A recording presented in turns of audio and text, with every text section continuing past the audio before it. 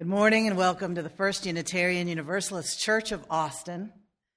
We are a spiritual community dedicated to the free search for truth and meaning, and we are very proud of our music program.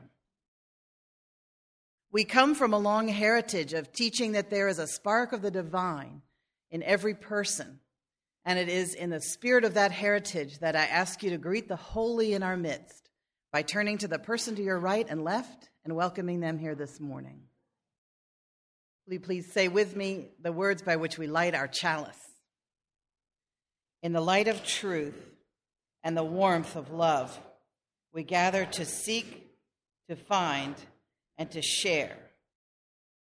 We are here to abet creation and to witness it, to notice each other's beautiful face and complex nature, so that creation need not play to an empty house.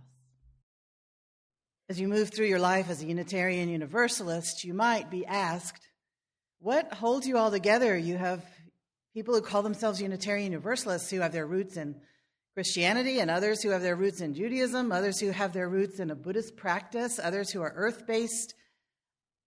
What makes you Unitarian Universalists? Well, we can say one of the things is that we do our mission together, and we say it every single Sunday. We gather in community to nourish souls, transform lives, and do justice. We tell ourselves stories in order to live. We look for the sermon in the suicide, for the social or moral lesson in the murder of 5. We interpret what we see, select the most workable of the multiple choices. We live entirely, especially if we are writers, by the imposition of a narrative line upon disparate images, by the ideas with which we have learned to freeze the shifting phantasmagoria, which is our actual experience. Well, I'm very glad to be back with you all. I had a wonderful time off in South Carolina and got everybody graduated and married and their CDs released and everything happened all at once. So that was good. And we told a lot of family stories, and so I wanted to talk family stories when we got back together again. My family was a storytelling family, or is a storytelling family, and one of the storytellers of consequence was my Uncle Bill. We call him Uncle Bull because nobody in the South is called by their actual name if they are loved. And so Uncle Bull would gather a crowd at every family gathering. Every family gathering of my mother's side has about 80 people. And because she was, anyway, I won't go into it. But Uncle Bull, we would sit around his feet, and he talked like this because he was a Southern preacher. And he always wore a tie, even when we were at the summer camp for the Associate Reformed Presbyterian denomination, because he said, you never know when you might run into a pulpit committee.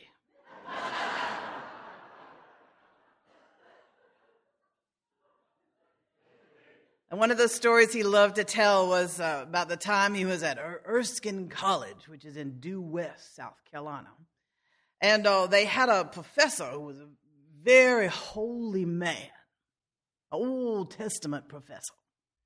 And he took the same route to his classroom from his house every morning to teach his class. And he said, we thought we would give him a spiritual experience. So we wired up this little bush that was right next to the classroom building and soaked it in gasoline. And when he walked by, we set it off. And the bush started to burn, and the man took off his shoes, thought he was on holy ground. My cousins have taken up the mantle now that Uncle Bull is not there. My cousin David, who's called Chach, and his wife Tammy, who's just called Tammy. We love her, but she's not in the family.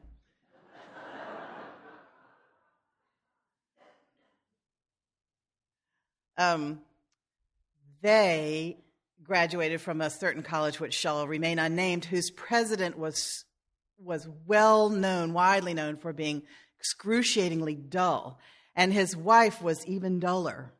And Tammy and Chach had arranged a dinner with some alumni, which included many of our cousins, for this couple. And things were winding down, and they were sitting around, and two cousins were sitting on the sofa, one of whom is a well-known lawyer in a certain southern town.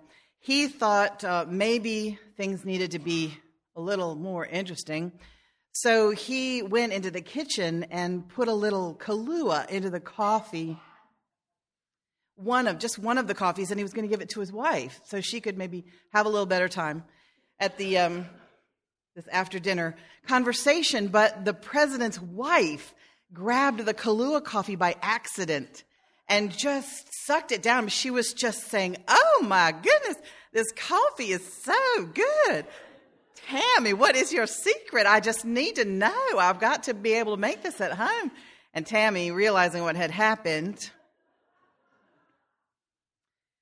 she said, "Meg, I saw the other two on the couch laughing so hard they were falling against each other. And so I couldn't let her see that. And so I held her gaze. I held her gaze. And I said, I grind my own beans."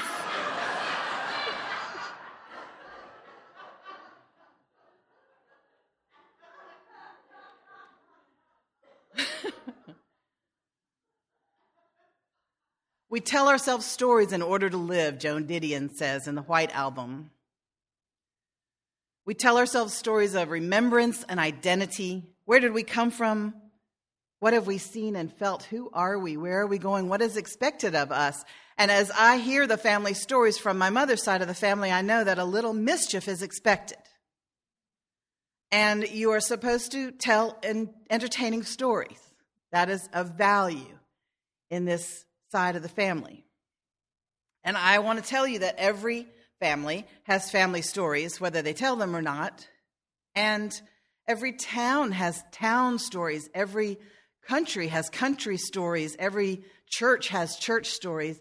And the stories that are told about your community, about your tribe, about your group, your chosen group, or your born into group, these are the stories that let you know what is expected of you and who you are and who you are supposed to be and what is allowed and what is not allowed and what is of value and what is not of value.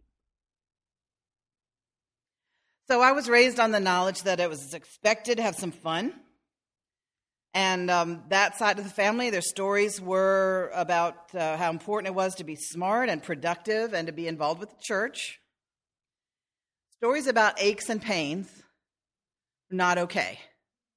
Stories about being sick or confused were not encouraged unless they had a happy ending that had to do with getting help from the Lord.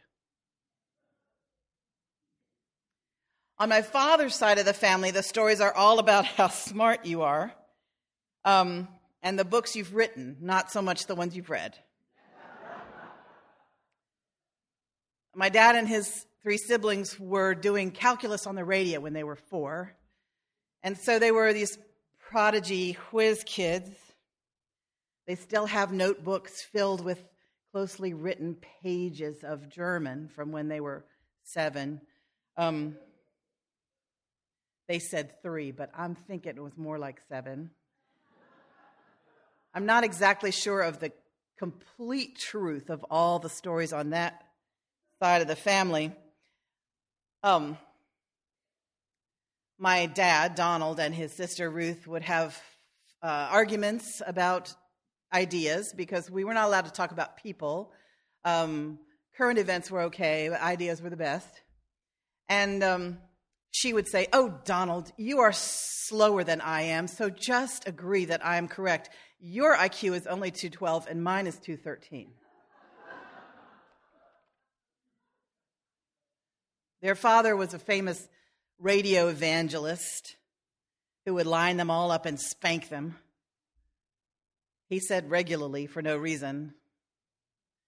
But I know it was bad because he never would lay a hand on us, my sister and me. Grammar is also important. I do remember the one time he sent me to bed without supper because I'd been acting obnoxious, apparently. And he felt so terrible that he sat by the bed holding my hand and crying with me until I fell asleep.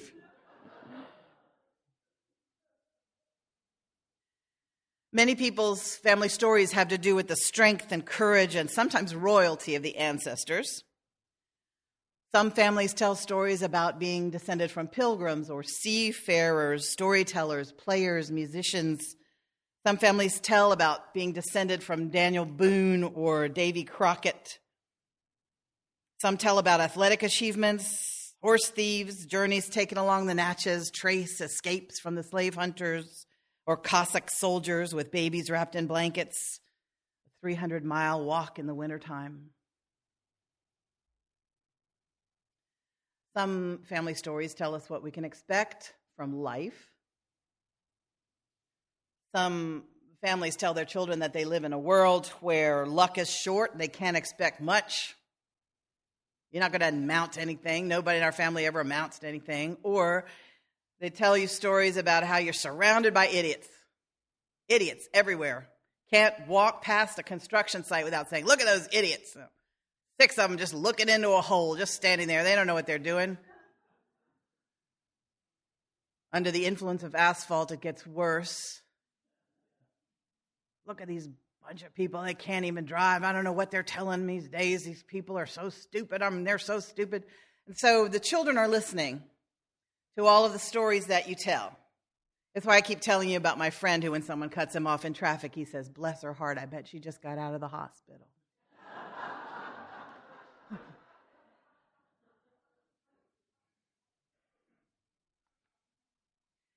I had a neighbor once whose stories all had to do with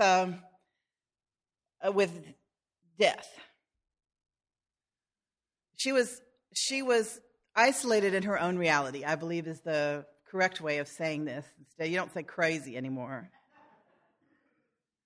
But being with her taught my son critical thinking by the time he was 6, because Miss Deborah's stories never did make much sense, especially about the aliens who took her to their leader. And she would go, yeah, I got captured by aliens yesterday, and they took me to their leader, and he said I had to give him a kiss, and then they would bring me home, and if I hadn't have done it, I'd have died. So my son comes home and tells me this story, and I'm like, honey. Anyway, we did some critical thinking work. She would say, my granddaddy, he hurt his leg and it got real bad, and we had to take him to the doctor, but we couldn't get to a doctor in time. And so then she goes on to describe how they performed the surgery. I will not traumatize you with it. And the doctor, when he finally saw him, said if we'd have done it a half an hour later, he'd have died. I was captured one time when I was working at the hamburger place, and these people were robbing the place, and they took me outside, and I just kept them talking. I just kept them talking like this. I said, this is when my birthday is. When's your birthday? And once the police came, they said if I hadn't have done that, I'd have died.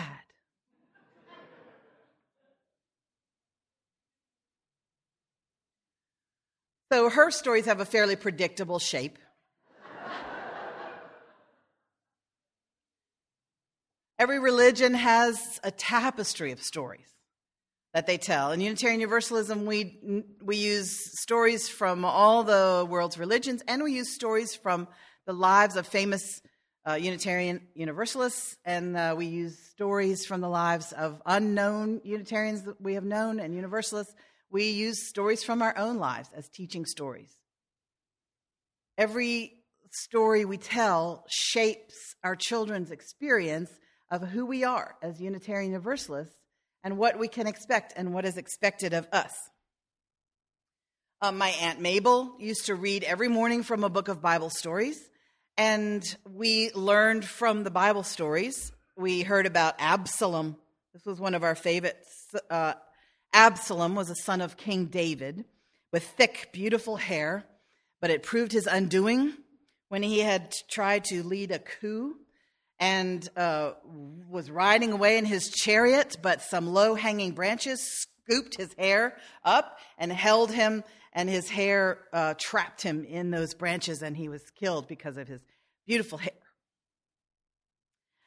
We loved the story of Jezebel, who died falling out of a window of a tower. And you know how bloodthirsty children are. The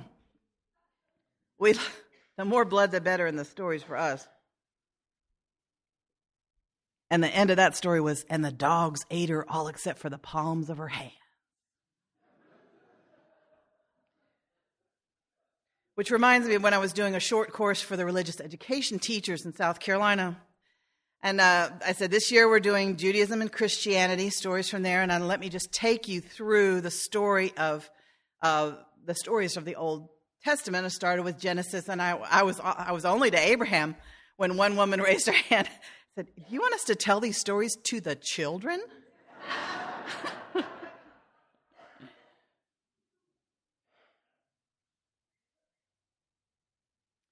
The most famous shaping story for the community of the Jewish and Christian faith is the Exodus, where you are slaves in the land of Egypt, and you are set free. And after you are set free, you wander for 40 years in the wilderness before you get to the promised land. I don't know if you realize it, but almost all stories in our Western culture that are simple stories have to do with the shape of this story. Late night infomercials, for example. All right, enslaved in Egypt, wandered, promised land. My hair was dry and brittle. I was ashamed to go out of the house. And then I found this shampoo. And after I had used it for a while, I got to the promised land. My hair is gorgeous. Or, I forgot the wandering part in that story. Here's another wandering story. I weighed 750 pounds. And I tried everything. This is the wandering part. I tried everything. I tried Weight Watchers. I tried Name 6 diets. And then I found whatever it is. And I'm perfect, as you can see. I am free. I'm in the promised land. So you're in trouble. You try everything. Then you find the promised land. And I'm telling you that you would recognize a story that didn't fit that because it would sound so odd. But it would be truer. There's a late night infomercial, just imagine, where a person says, I weighed 750 pounds. I tried Weight Watchers. I lost 100. But then I gained 50 back. Then I tried something else. And now I'm trying, I'm a vegetarian now, so I'm eating healthier. And I've lost 200 pounds. I'm still weigh 500. But, and every now and then I slip. But, life is a struggle.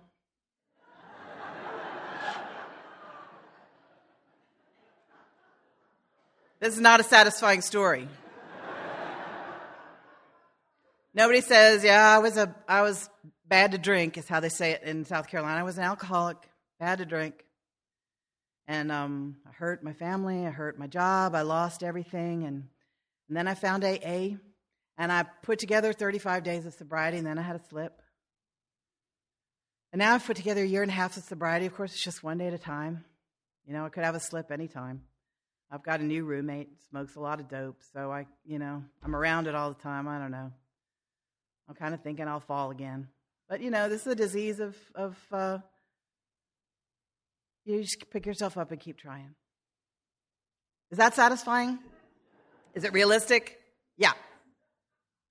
Okay, so you've got the idea. I worked as a therapist for many years, and one of the things that was a revelation to me was I read a story in the New Yorker magazine. I'm not going to tell you that story. I read a story in the New Yorker magazine about a horse trainer, one of the gentle horse whisperer kind of trainers.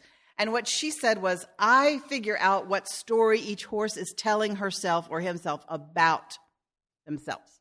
What story is this horse telling? This horse is telling itself the story of, I'm a frightened horse. And so what I do is I work with the horse to change the story that it is telling about itself. This one is saying, I'm a wild horse. I just work with that horse to change the story that it's telling about itself. And I had a revelation as a therapist. I thought, yes, people are telling themselves stories about their experience, and they tell themselves stories about themselves. I'm a lucky person. I'm an unlucky person. I'm not good at relationships. I have dreams, but there's no way I'm ever going to get there. I'm not ever going to amount to anything because the people in my family don't amount to anything. Or, I have terrible taste in partners. I can't ever get it right. So all you do is you listen for the story that the person is telling about themselves, and you ask them gently if they'd be willing to change the story. So what I want to do with this sermon is I want to ask you all to listen for the stories that you're telling yourself about yourself, or the stories that your family tells about itself, or the stories that this church tells about itself. We had a couple of years ago when I had first come here, I had a lunch where I invited all the people who had been presidents of the congregation. It was a very august group and a very interesting group. And they stood up and told about their time as president. And about the sixth time someone said, and well, of course, that caused a lot of controversy. We started just cracking up because it was part of every story. Well, of course, that caused a lot of controversy. So you listen for the stories that you're telling. And how much different would your life experience be if you were to shift the stories that you tell? If you were to start telling yourself, I am a very lucky person. Or I am very good at listening. Or I'm a person who expresses himself well. Or I am a person who loves being around people. Or I am a person, whatever. I am good with money. You can tell yourself a story and then just see what are the different things you notice, because your stories are filters through which you shape the shifting phantasmagoria that is your life's experience, in the words of Joan Didion. You shape your life's experience with these stories, and you'll notice different things if you tell yourself different stories. And you'll notice that people react to you very strangely when you tell a story that's not expected.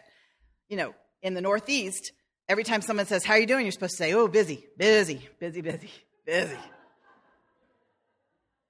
And sometimes people are like, how are you doing? Busy? How you doing? You busy? And so a couple times when people say, hey, Meg, how you doing? You busy? I'll be like, no, not too bad. And what do you say? Just interesting. If you have an investigative turn of mind. So your experience is shaped by your stories that you tell, and your children learn through the stories that they hear. So Stephen Sondhaim has a wonderful play called Into the Woods, and in it is a song that says, beware the tale you tell. The tale is your spell. You cast your spell with your tales, and the children are listening.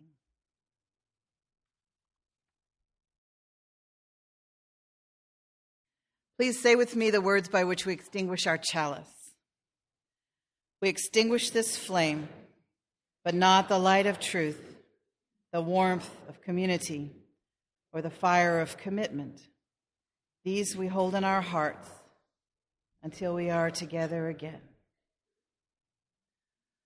The lone wild bird in lofty flight is still with thee, nor leaves thy sight. And I am thine, I rest in thee. Great Spirit, come and rest in me. Go in peace.